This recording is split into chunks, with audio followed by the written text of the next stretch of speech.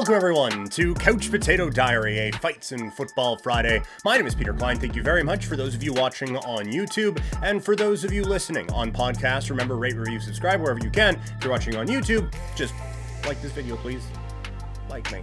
Also subscribe to the channel as well. You can find me on social media, Twitter and Instagram. I am at PrimetimeKlein, twitch.tv/PrimetimePK, and you can email the show couchpotatodiary@yahoo.com. Coming up on the show today, it is another mock draft. We will be doing that. We will be looking at overvalued teams, overvalued players. We'll be getting into, for the fight portion, we'll be getting into the debate about who should be the next title challenger at 135 pounds in the UFC, and we'll be looking at AEW All In. So, a lot to get to on the show today. Thank you all so much for tuning in today.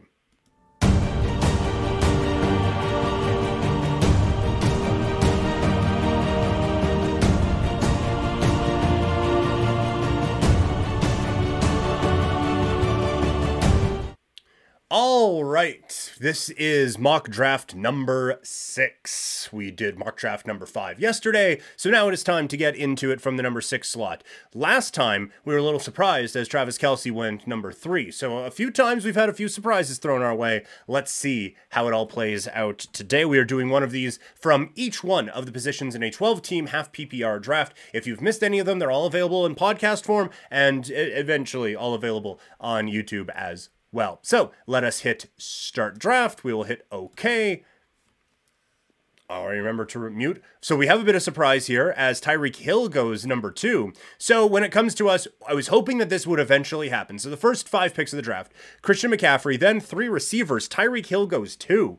Jamar Chase goes 3, Justin Jefferson 4, and Austin Eckler at 5, which means we finally get to test it out. What happens when you go Travis Kelce with your first round pick?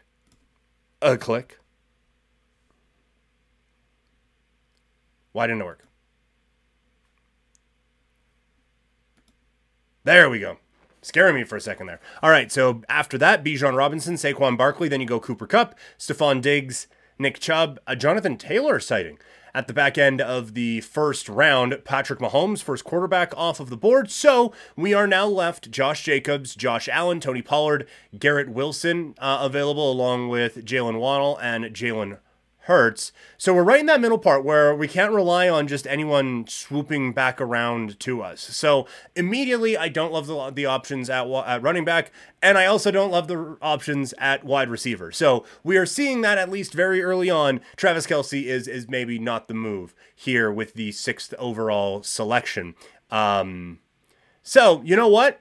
Let's just double down on it. Let's go. Boom. Josh Allen with our second pick. So we have no running backs and no wide receivers. Let's see how this plays out. Instead of a 0 RB strategy, we're just going zeros across the board strategy. So after us, it went Garrett Wilson, then 2 running backs, Jacobs and Pollard. Jalen Hurts goes to team 2. Jalen Waddle goes to team 1, who then takes Ramondre Stevenson at the top of the 3rd round. Then it goes Chris Olave, Mark Andrews, another quarterback off the board, Najee Harris, and Devontae Smith. So now, with no running backs and no wide receivers to our name, let's see what we can come up with. So immediately we are looking at one of my favorite players here in the 3rd round, and that is Deebo Samuel. We haven't been in a spot to draft Calvin Ridley yet. I think that might be a bit of a reach.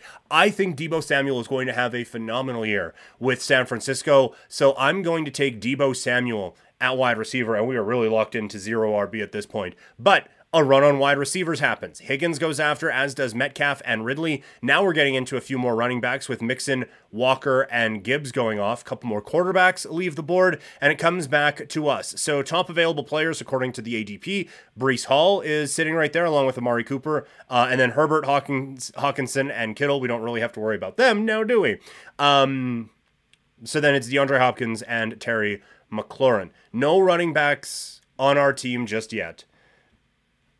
It's feeling sketchy at running back right now. But again, I like the options at receiver more than I like the options at running back right now. So I think I might keep doubling down on this strategy, and I am going to go with DeAndre Hopkins at wide receiver with the Tennessee Titans. So now wide receiver is locked in. We've really committed to the 0 RB bit. Let's see how this all plays out. Only a couple running backs off the board so far. Breece Hall is gone. Miles Sanders gone. Now we've had a bit of a run with Dameon Pierce and Cam Akers as well.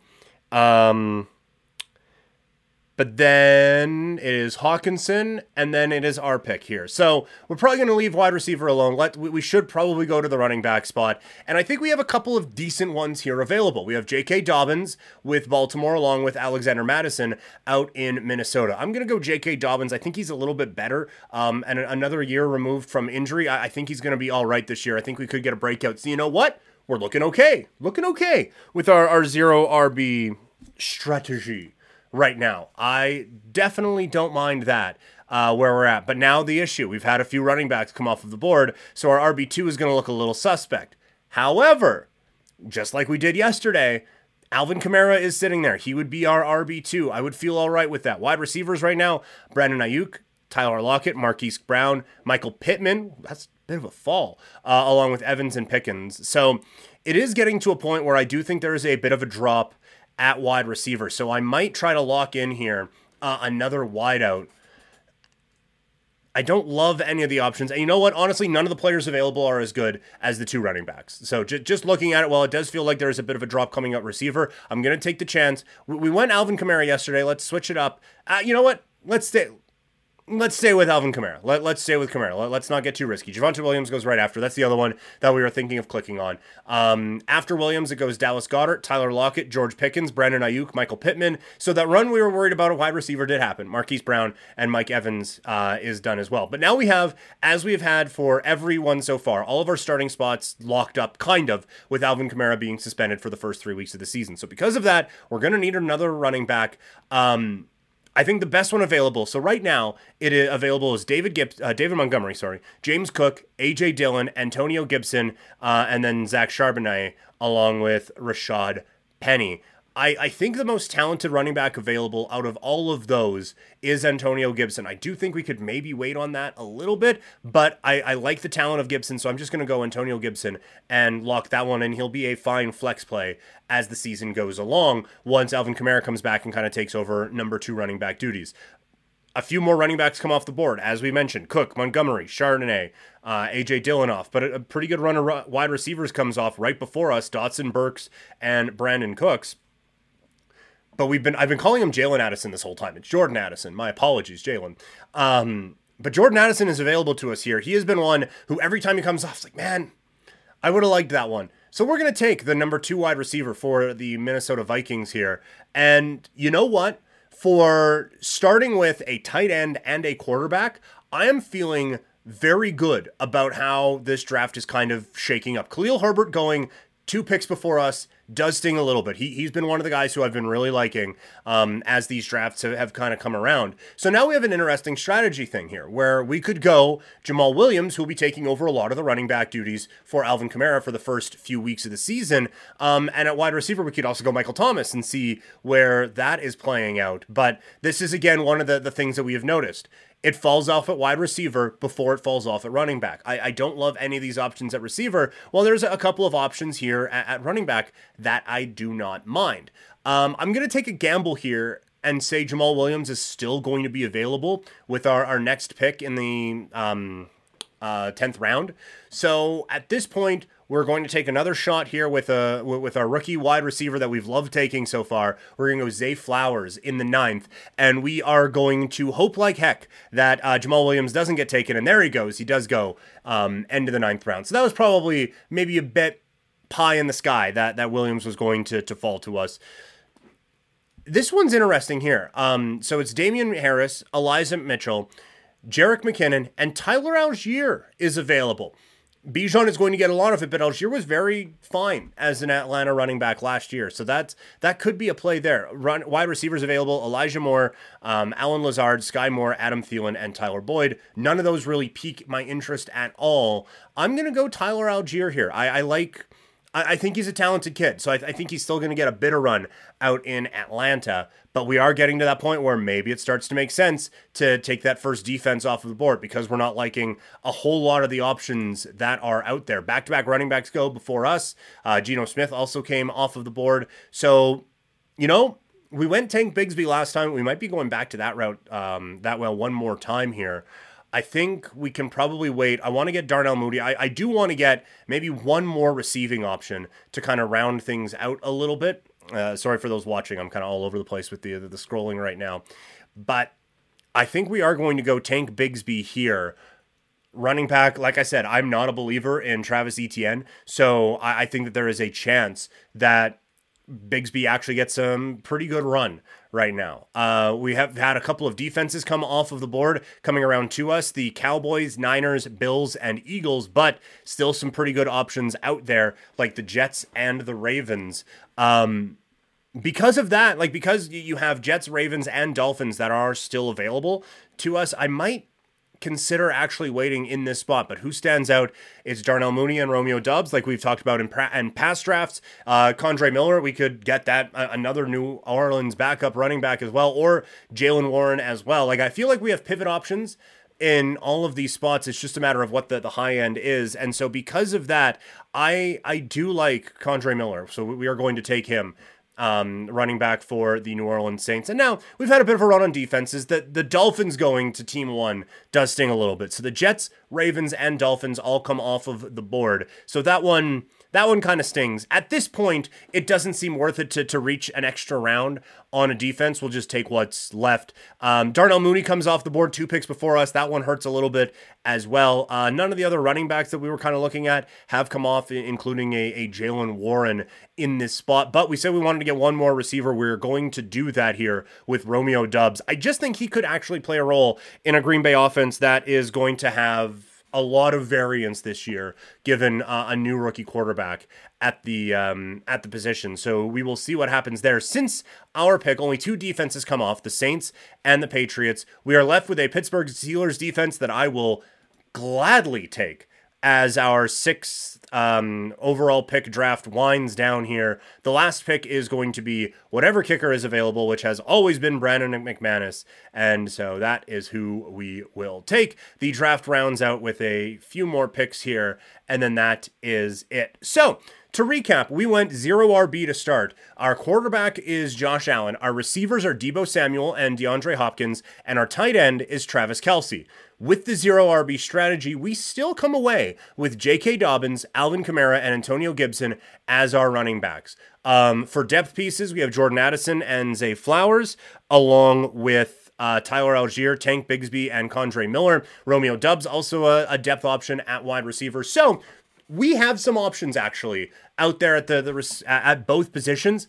I was a little worried about how this was going to play out, but I love this team. So 6th overall, you are okay with me, as that worked out very, very well in I guess what is now the midway point of all of our mock drafts. All right, back to the big screen now, as we look at overvalued teams and players. Let's start with overvalued players to just continue on with the fantasy football discussion here today. Up first is Cooper Kupp. He is currently going as the 7th overall pick in drafts. And, I mean, you just watched the 6th overall pick mock draft. So we're going to get to a point where we're going to have to make a decision with that player, and it concerns me because I think he is extremely talented, and I do have him on a couple of fantasy teams just as keeper options. He is very, very good and still one of the best receivers in the NFL. But to take him ahead of guys like Saquon Barkley or a couple of other receivers that you might get in that spot just seems a bit insane to me, given how volatile the situation is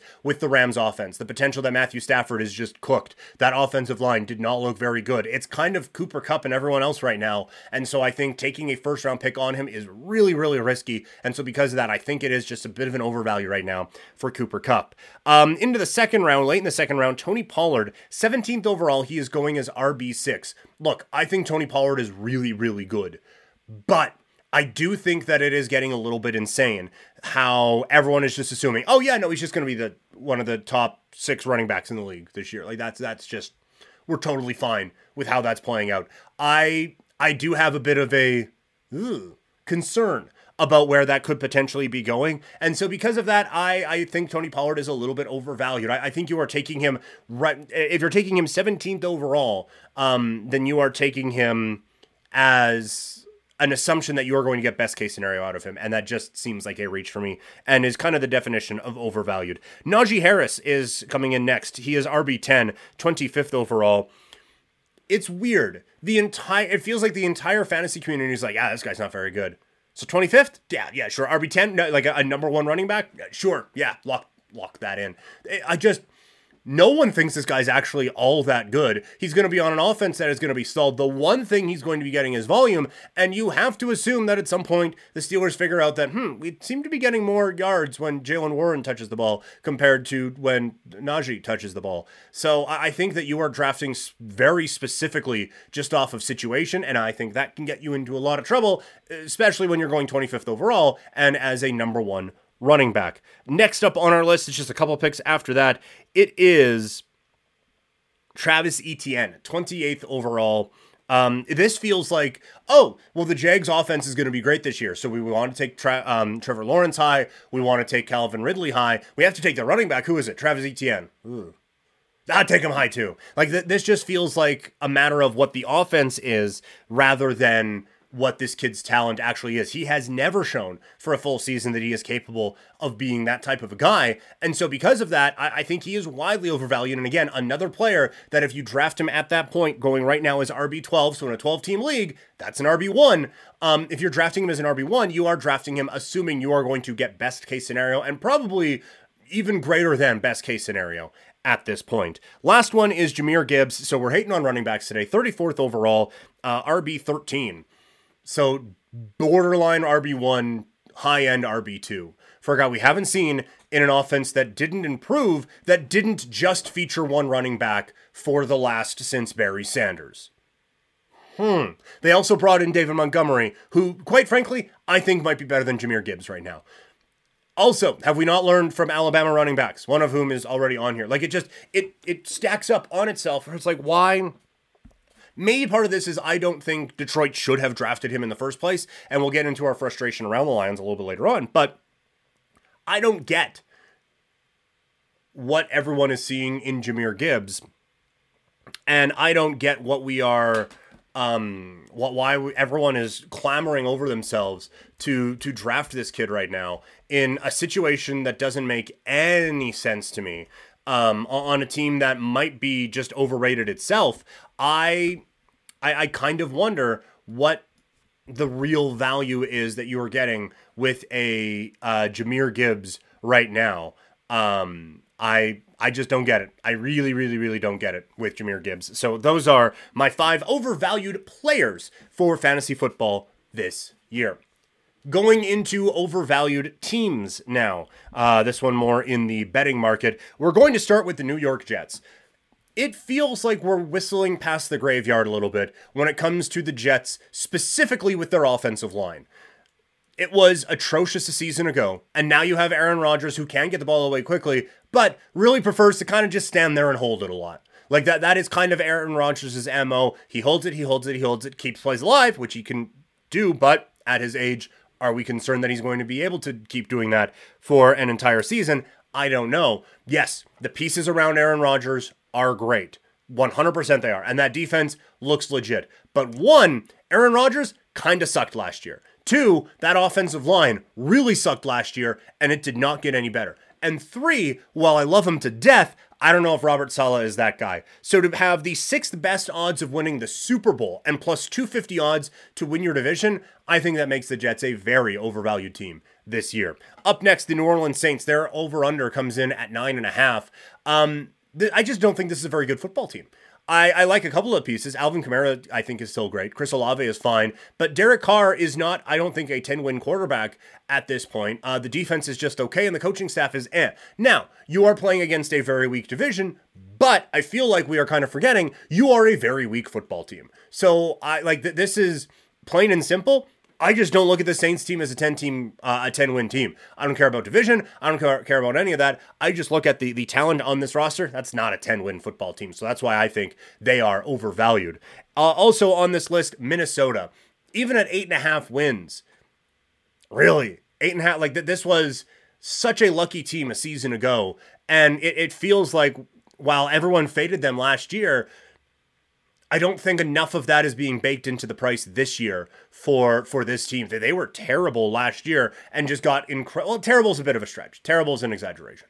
But they got incredibly lucky in one-score games. Greatest comeback in the history of forever. I don't think Kirk Cousins is very good. I like some of the other weapons around them, but I do think going from Cook to Madison is a bit of a downgrade. The defense has been hit or miss for a decade now. Is it good? Maybe. But is there a chance that this team finishes fourth in this division this year? 100% there is. I think this could be a real fall down year in Minnesota. Two more. One other's from the AFC South, and it is the Carolina Panthers. Their win total is at 7.5. This is going to be another year where I think we are going to really try to target just the bad football teams. Instead of trying to pick like who the top teams are, I feel like a lot of the bad teams are overvalued. And I think Carolina certainly comes in at that spot. A rookie quarterback with minimal weapons around him. Like this is not a very good team. And specifically, like maybe the quarterback leads him to a great run, but rookie quarterback taking this team to 8-9, I don't think so. I think Carolina is wildly overvalued at 7.5. And the last one is the Denver Broncos. Yes, Sean Payton's phenomenal. And that defense was great last year. They traded a fairly big piece off of that, and I don't feel like they ever really came back to it. Also, Russell Wilson still sucks. Their top running back, who I like, Javonte Williams, is coming off of an ACL injury. And like the receivers who, again, we think are pretty good, but they haven't really had the chance to fully display all of that. All of this in a division where you have to play the Chiefs, you have to play the Chargers, who are obviously better than you. You're better than the Raiders, but the rest of the AFC is super tough. I think this team really struggles to get to 9 wins, and so that's why Denver is my 5th overvalued team. That is the football portion of Fights and Football Friday. Now, let's get into some fight talk. All right, Fights and Football Friday continues with the fighting portion now. UFC 292 is in the rearview mirror. Coming up this weekend, Max Holloway taking on the Korean Zombie. I think that's going to be a great fight and a real interesting test to see Max Holloway. What level is he still at in this weight class? And can he still be someone who can contend at this championship level?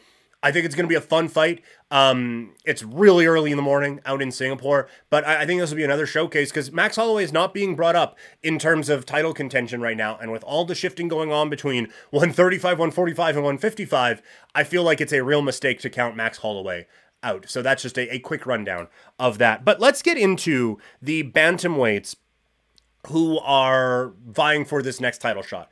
Sean O'Malley beats Aljamain Sterling.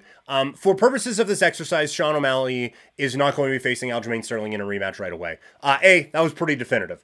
B, I think Sterling needs to take time off. C, he might be moving to a different weight class. So we are going to look at the 3 contenders and kind of the pros and cons of their resume to see who really should stack up for the next Bantamweight Championship bout. We will start with Marlon Chito Vera. The pros for him is that he has a pro victory over the champion. The only professional to beat the champion right now is Marlon Chito Vera. And the other pro is that Sean O'Malley called his ass out in the cage on Saturday night. A lot of times you do that, that's probably going to be what happens next, especially if you're the champion. Unless you're calling me out, and I don't think I can make 135 pounds.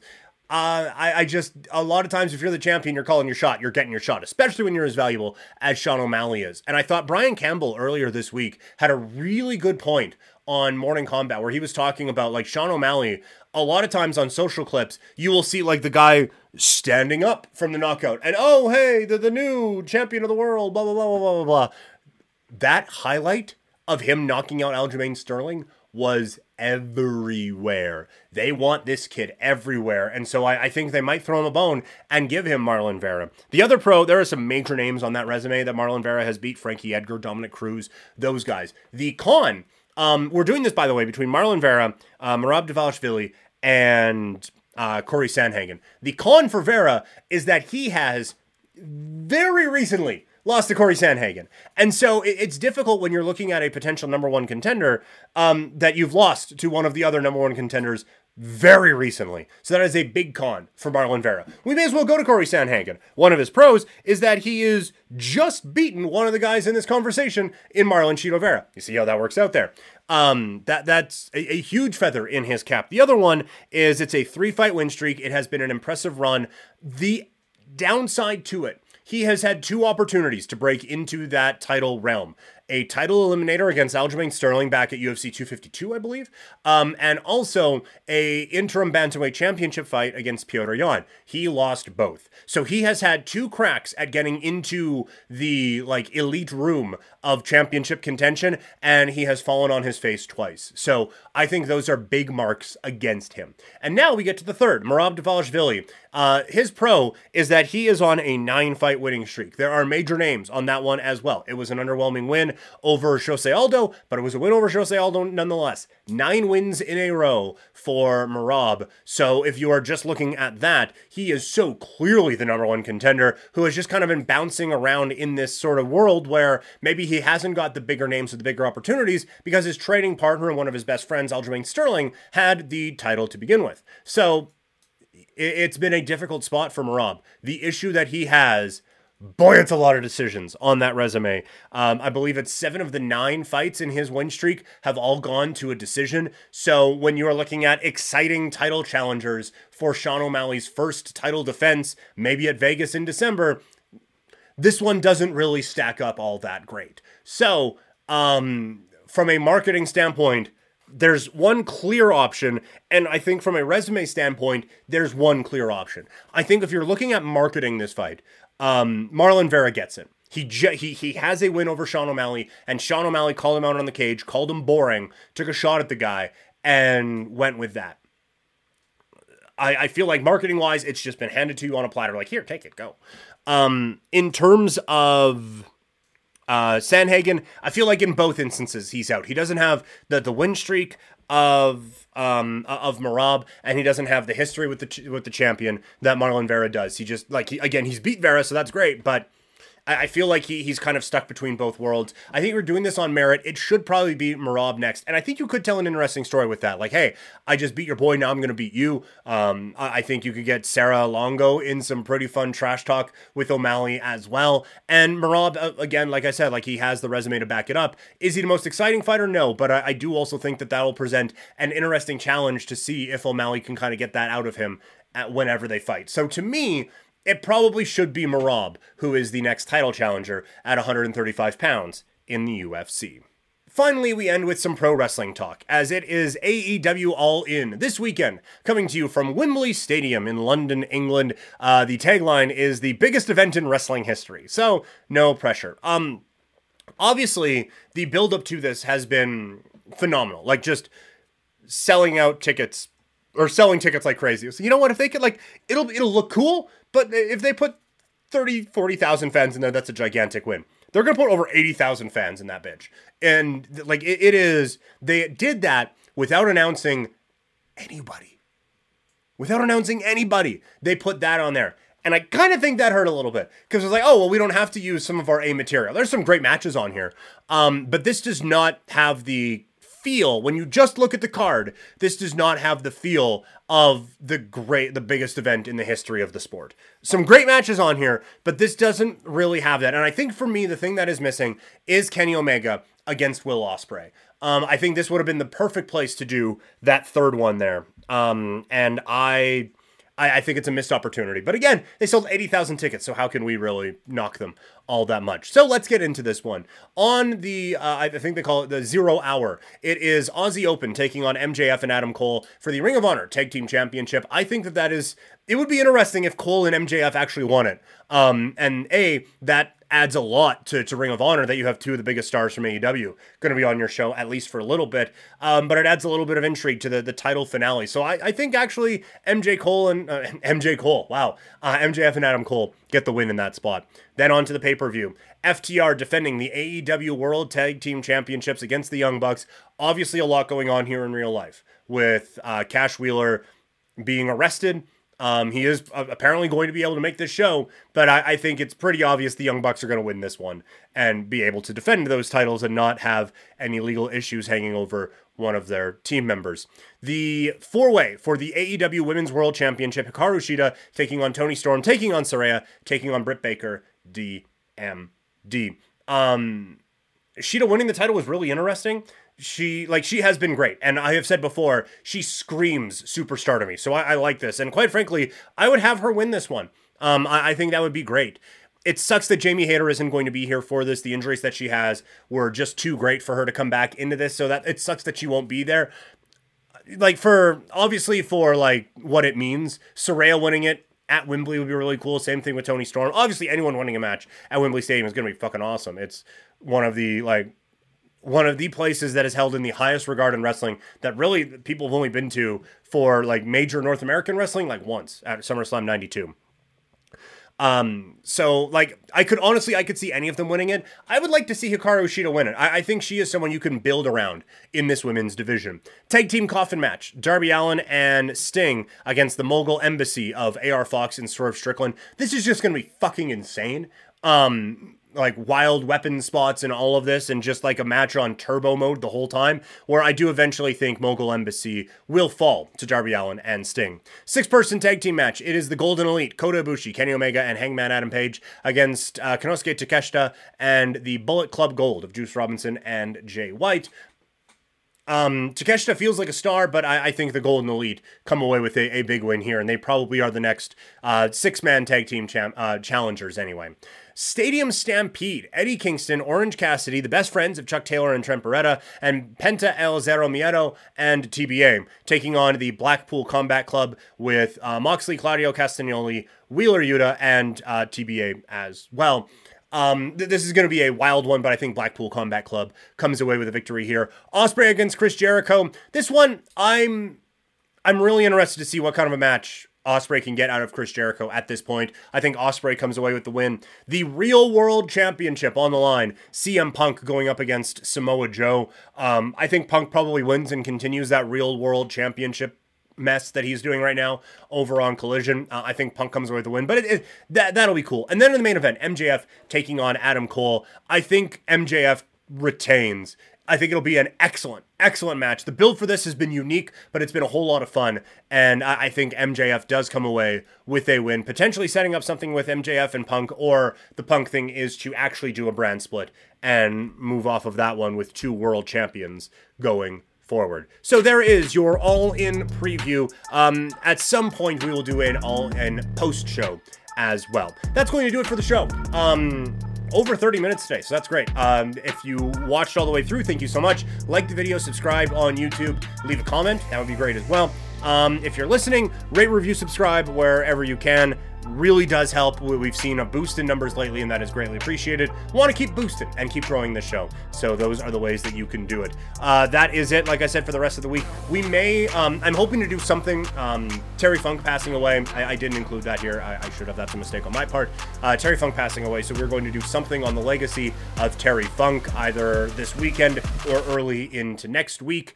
And like I said, we're going to have some form of all-in post coverage as well. Then when we get into next week, we're going to be looking at undervalued teams in the NFL and undervalued players in fantasy football. That's coming up on Monday's show. So a lot to look forward to. Thank you all so much. However you consumed it, I appreciate it. I hope you have a wonderful weekend, and I will talk to you all